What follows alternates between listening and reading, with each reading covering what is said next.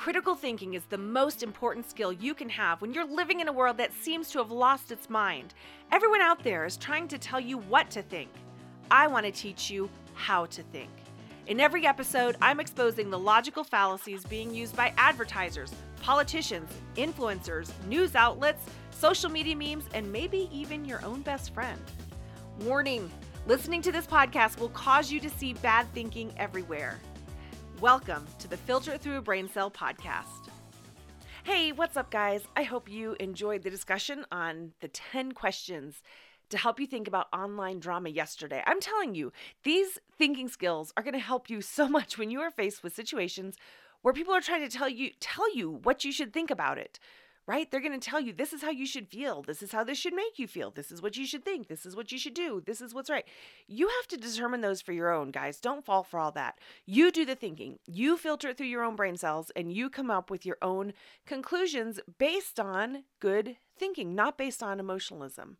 So anyways, I wanted to start today by sharing a review that one of you left for me on this podcast. I'm so thankful, guys. I love the podcast reviews that you guys leave me, and thank you for sharing and all that good stuff. I totally appreciate it. So this one is from the username says Jennifer Priceless. And she says this: thank you for teaching a skill that is in critical low supply in the culture today. My 12-year-old even enjoyed listening with me. You discuss reasoning skills in such a fun and interesting way, making them relevant to the things we see in the news or on social media. Bravo. Thank you. I assume your name is Jennifer, so thank you, Jennifer. Seriously, you guys, it helps. It helps to get the word out about the podcast, helps with the algorithm matrix to get to get this in front of more people. So thank you for that.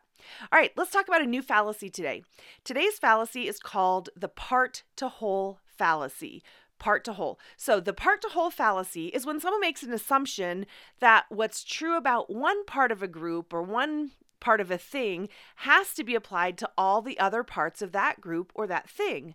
So a super simple example of this would be, wow, I've met 2 girls with beautiful red hair in this church. Do all the girls here have red hair? So do you see the part to whole fallacy? This person took a characteristics of 2 girls and applied it to all of the girls in that group. Here's another example of part to whole fallacy. Have you ever seen one of those? This is super cool. One of those art pieces that looks really cool, but it was actually all made out of trash or scraps. Can you imagine the artist trying to explain this idea for that artwork to someone before he made it? Wait, you're telling me you're going to take some nasty, ugly piece of trash and make a sculpture? That's going to be disgusting. You can't make anything amazing out of trash. Well, is that necessarily true? Just because one piece or several pieces of the sculpture are ugly trash, does that mean the entire finished project will be ugly and be trash? No, not at all. If you've ever seen some of these sculptures I'm talking about or some of these art pieces, they're amazing. They're super cool and super creative, and nobody would ever describe the finished product as being ugly or disgusting. So what was true for one piece of the sculpture can't necessarily be applied to the whole thing. It's just like saying that because you found a spelling error in a book, that makes the whole premise and the argument of the book wrong.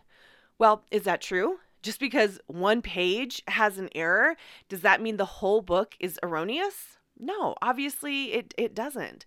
So that's the problem. The problem behind the part to whole fallacy is that it's making an assumption that just isn't true. For example, just because you know one Republican who doesn't like Chinese people, that doesn't mean all Republicans don't like Chinese people. Or just because one Democrat on TV said that we should do away with the Second Amendment, that doesn't mean that all Democrats believe that. This happens a lot, you guys, a lot in society. So here's the question to ask yourself if you think that you're being faced with a part to whole fallacy. Is it really true that this one characteristic applies to everyone or everything in that group? Is it really true that this one characteristic applies to everyone or everything in that group? All right, join me tomorrow and we're going to talk about the reverse of this fallacy. And remember, when you learn how to think, you will no longer fall prey to those who are trying to tell you what they want you to think. And it all starts with asking one simple question. Is that really true? I would love to hear from you. Do you have questions about fallacies and cognitive biases? Are you now starting to see and hear them everywhere around you too? Well, send them in. They just might get featured on the podcast. You can email them to me at think@filteritthroughabraincell.com, or you can connect with me on Instagram at filteritthroughabraincell. And if you want to be notified about when new episodes come out and all the things that we're doing, go to www.filteritthroughabraincell.com and sign up to receive email updates. I would love it if you would help us on our mission to teach society how to think well. Please subscribe, leave us a review, and share this podcast with people in your life.